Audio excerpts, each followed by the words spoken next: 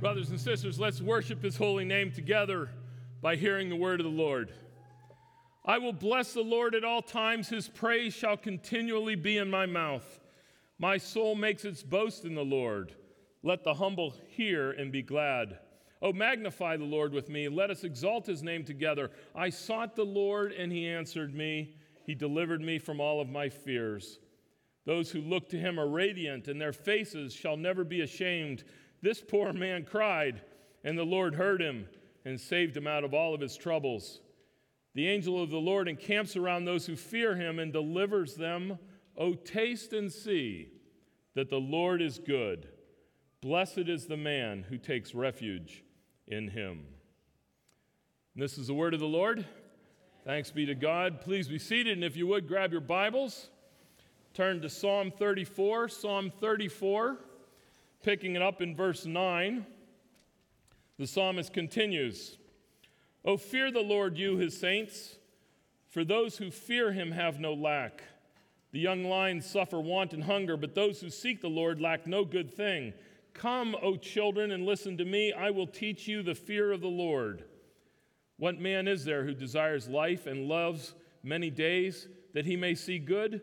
Keep your tongue from evil and your lips from speaking deceit. Turn away from evil and do good.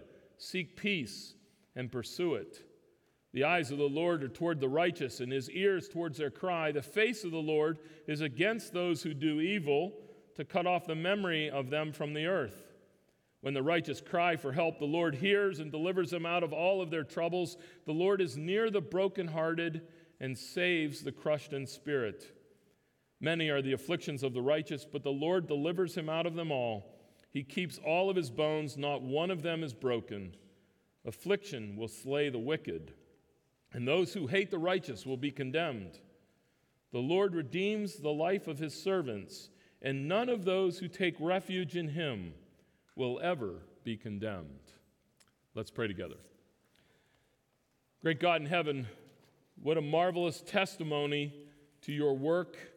I pray that it would be the testimony that guides and directs each one of us in that same way. We pray through Christ our Lord. Amen. One of the great joys of my job, one of the things that makes my job kind of easy, is that most people know what to expect whenever they get together with me.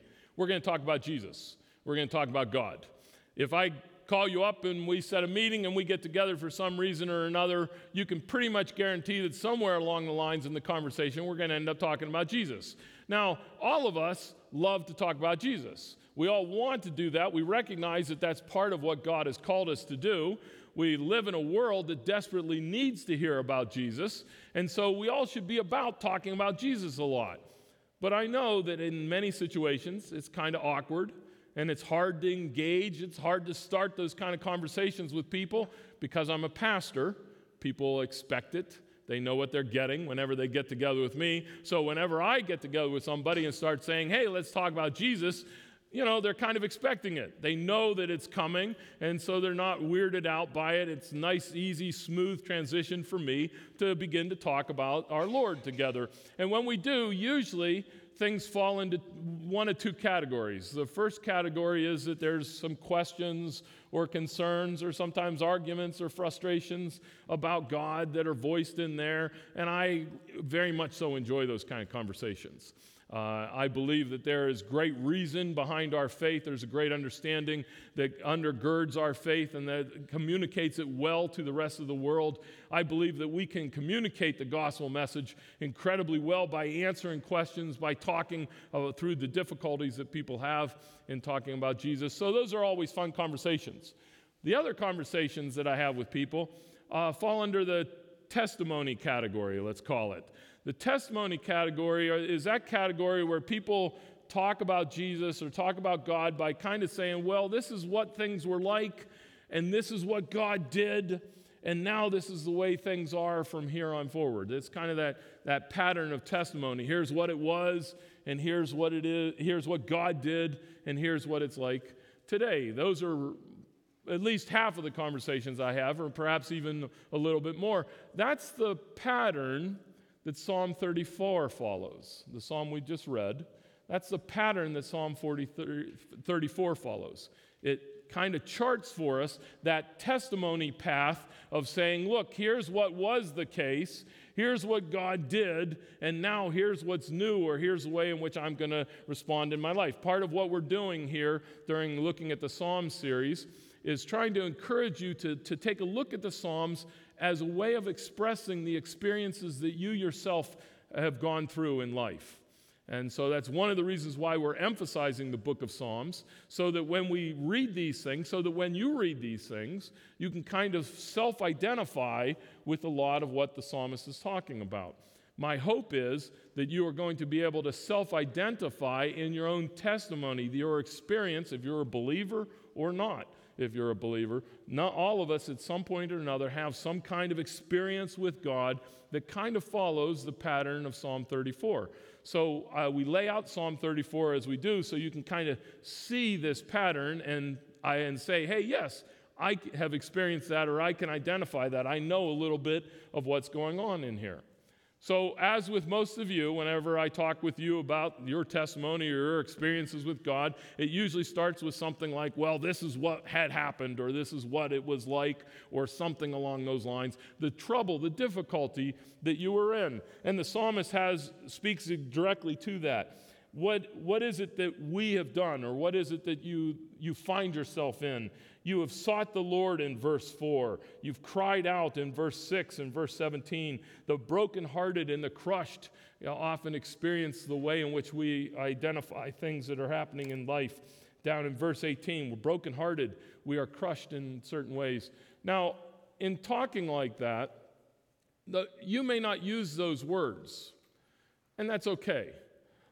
In the times in which you have confronted difficulties in your life or struggles in your life, you may not talk about being brokenhearted or crushed or something like that. Maybe you don't use the language, I sought after the Lord, or I cried out to him. The beauty of the Psalms is that they are both specific enough that you can find yourself there, and they're generic enough so that you can identify similarities that are present there. Maybe you don't talk in terms of being brokenhearted or crushed or seeking after the Lord, but as soon as you read them in the psalmist, as soon as the psalmist speaks that way, it's easy for you to say, yes, that's what it's like when I'm having trouble with my family. That's what it's like when disease hits. That's what it's like in the midst of these uncertain times economically or socially that's happening in our world and our society. It's easy for us, I think, to look at those things and say, yeah, crushed, brokenhearted. Those are good terms to identify what we experience every day. But the great part of a testimony is not necessarily hearing about what things were like in your life. The great part of a testimony is to hear what God has done, and the psalmist is eager to tell those kind of things. So in verse 4, the Lord answers us. In verse 5 and verse 8, the Lord hears what is going on. In verse 5 and 18, the Lord saved us from these difficulties. We are seen by God. We are redeemed by him. In verse 22, he draws near the brokenhearted in verse 18, and we are delivered. In verses 4 and verse 17, we are delivered by the Lord into all of these things. So here comes the difficulty that we find ourselves in. And then what does God do? God steps into the gap and he answers us. He hears us. He delivers us. He saves us. He redeems us. One comment that's worth noting about the redeemed part of this, in particular, the way in which the word deliverance is used. How are we delivered? The word in the scriptures is a completedness, a totality. It's not a process, it's not something ongoing, it is something that has been completed in our lives. I spent some time with some of the youth at the church over this past week, and we were out in a yard in a big field, and we had a bunch of knickknacks and equipment that was scattered throughout the yard, and I said to the kids, hey, let's go back to the cars quickly and get your lunch. And so everybody ran off, and there was one kid that kind of stayed, and I said, hey, help me clean up here everything, will you? And he says, oh, sure. And he goes and grabs the smallest thing in the yard, kind of with his fingers, and then walks to the car with it and drops it off, and that was the end. And I thought to myself, well, I guess that is helping. It kind of helped, sort of, kind of. I think a lot of us tend to think a little bit like that of God's work in our lives. When we cry out to the Lord and we ask the Lord for help, He kind of does the minimum to push us over the goal line, to save us in doing what is necessary. That's never the biblical picture. The biblical picture portrays our Lord as providing a salvation, providing a deliverance that is so complete and total that the Scriptures consistently talk about it in the past tense. The Lord delivered us. Past tense, even though then the Scriptures make it clear that what the Lord has begun to work in your life, He will bring it to completions. Have no fear. And so part of the way in which the psalmist is encouraging us to think about it is that when we talk about the work of the Lord in our lives, when we say, hey, this is what God has done, when we talk about the difficulties and the struggles that were part of our life, then we need to think about God's salvation as a completed act, as something that is fulfilled. Sure, the Lord might be working it out in your life, but it is so certain, it is so complete, that it is spoken of in the past tense. God has saved you. God has delivered you. And because of that great deliverance, then there's a transformation that takes place. The psalmist then speaks not just of what he will do in light of what God has done, but what change has taken place in his own life. So in verse 5, we are radiant because of what the Lord has done. We are not ashamed because of what the Lord has done. We have been saved, past tense, in verse 5 and verse 18. In verse 8, we are blessed. Now, the blessed line here helps us see what the psalmist is saying. Because of what God has done, it's not just the circumstances of my life that have changed, but my state, my standing, the inside of me has changed. Now, my guess is that most of the times when you cry out to the Lord, you're crying out because the circumstances in your life are difficulty. Your kids are in chaos, your parents are sick, your job is a mess, there's sorrow and sadness in your life, and you are crying out to God, God, please, all of these circumstances are way beyond my control. Please step in here and do a marvelous work. And what we're hoping for is that God will change the circumstances, that the cancer will be taken away, that the coworker will be fired. So the coworker will ease up on life, that that the social situation, the world around us will be changed, and all of that is appropriate, and we see God do exactly those things. God so often in our lives does reach out and change the circumstances in our lives. It's a beautiful thing.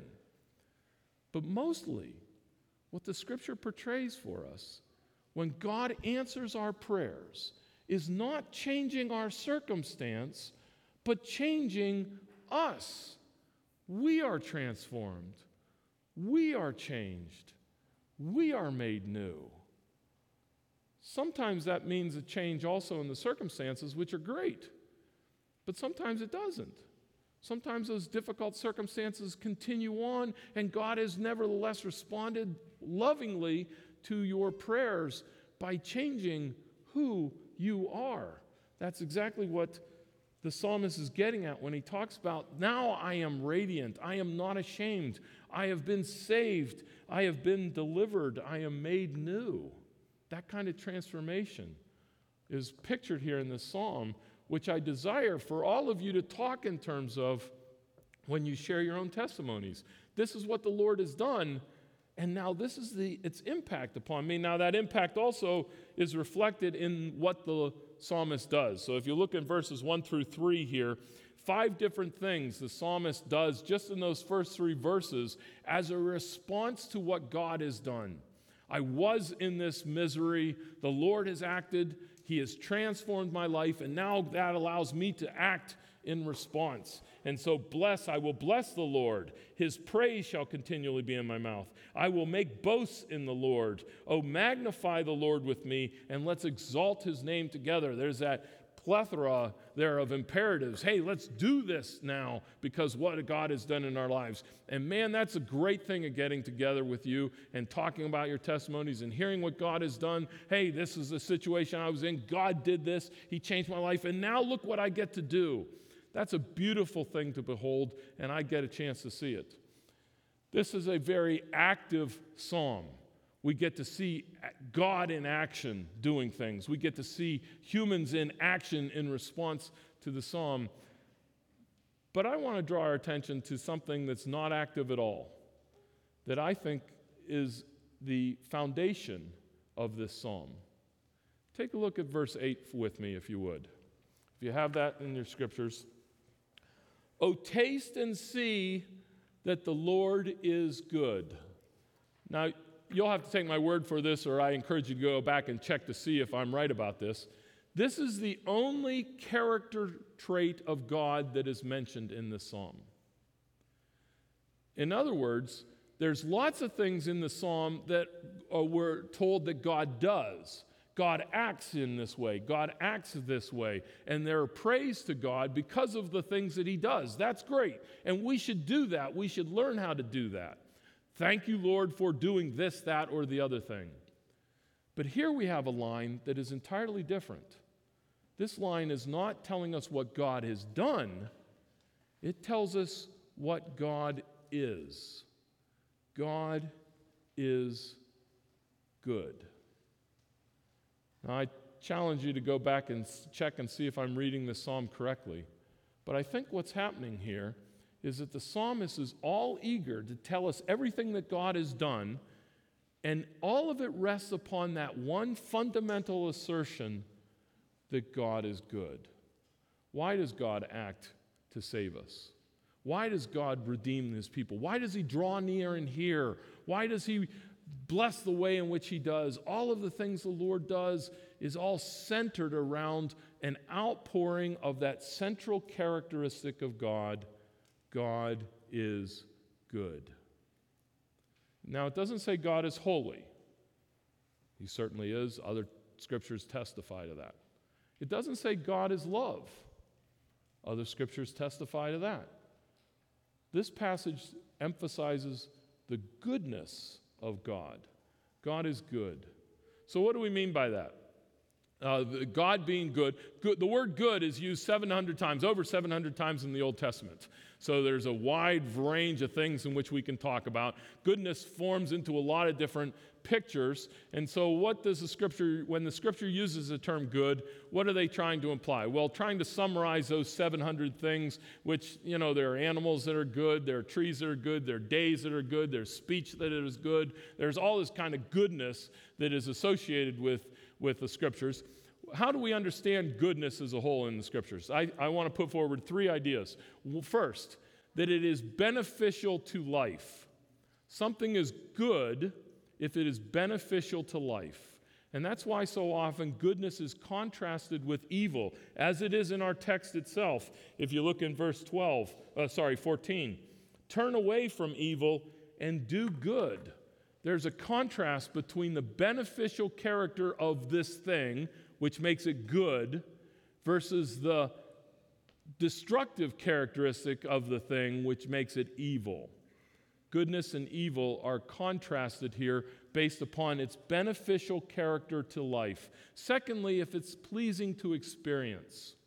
If you've had a good day, it is because it has been pleasing to experience that day as good. And then thirdly, if it's suitable for a purpose. And so a tree in the scriptures is identified as good, not simply because it provides shade, but because it provides shade and because it provides fruit.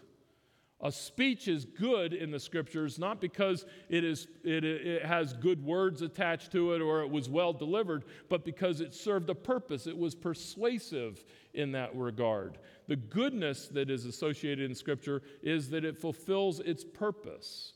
Now, why do we go through this? Because when the scripture says God is good, he's inviting you to think of your Lord as good.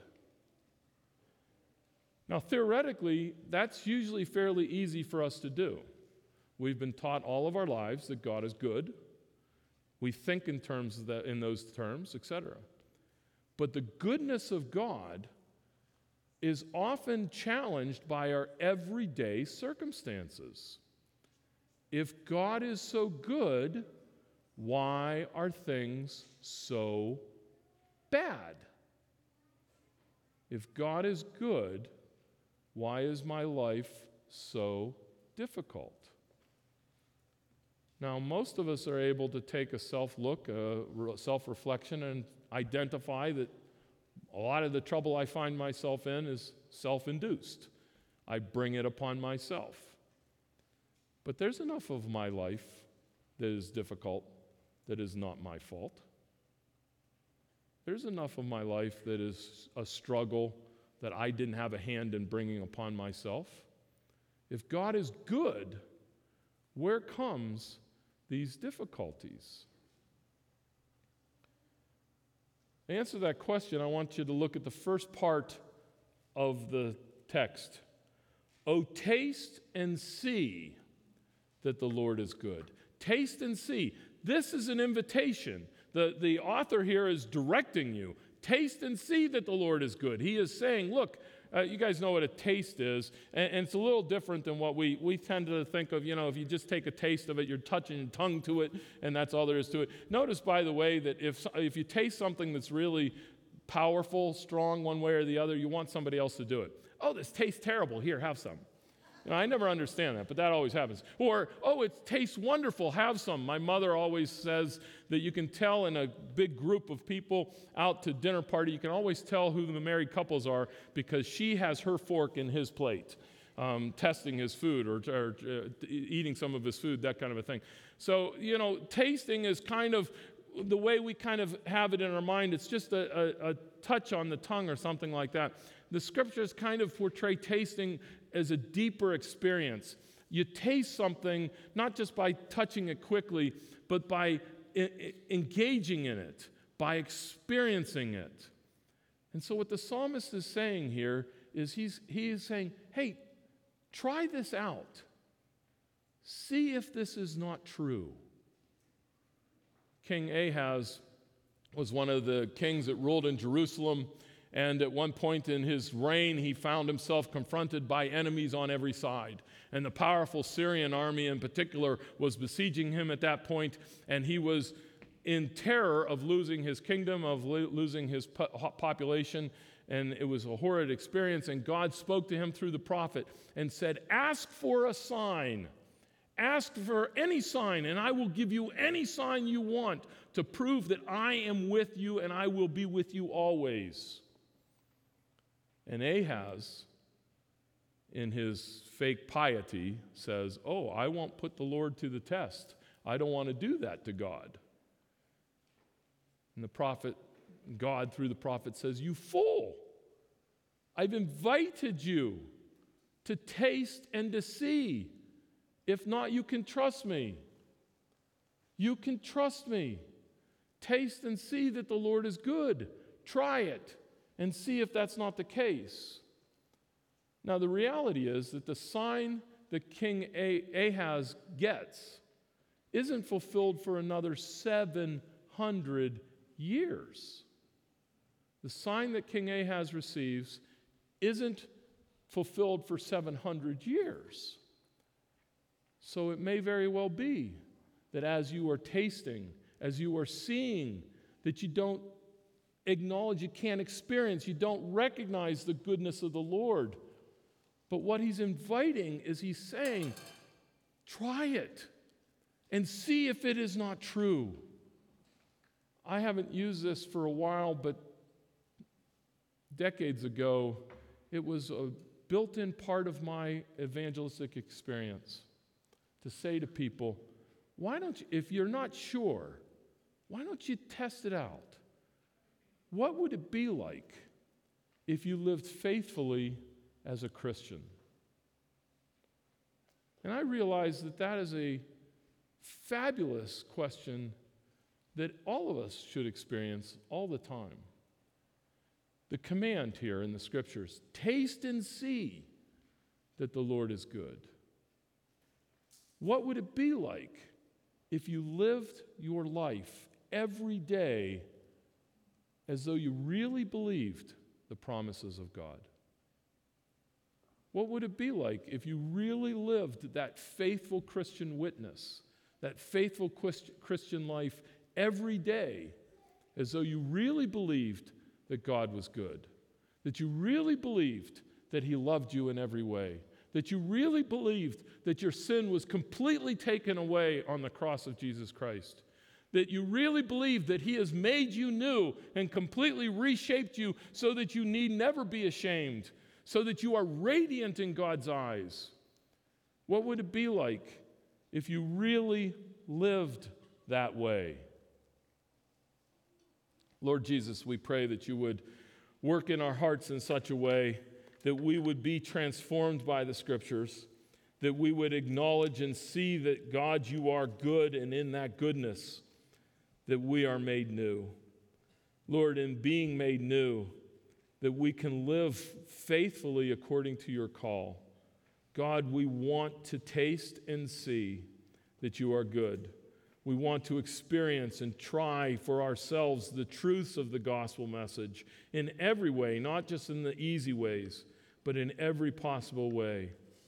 Lord, you can make that so. You can make that happen in our lives. And we pray that you will do so through Jesus Christ, our Lord and our Savior.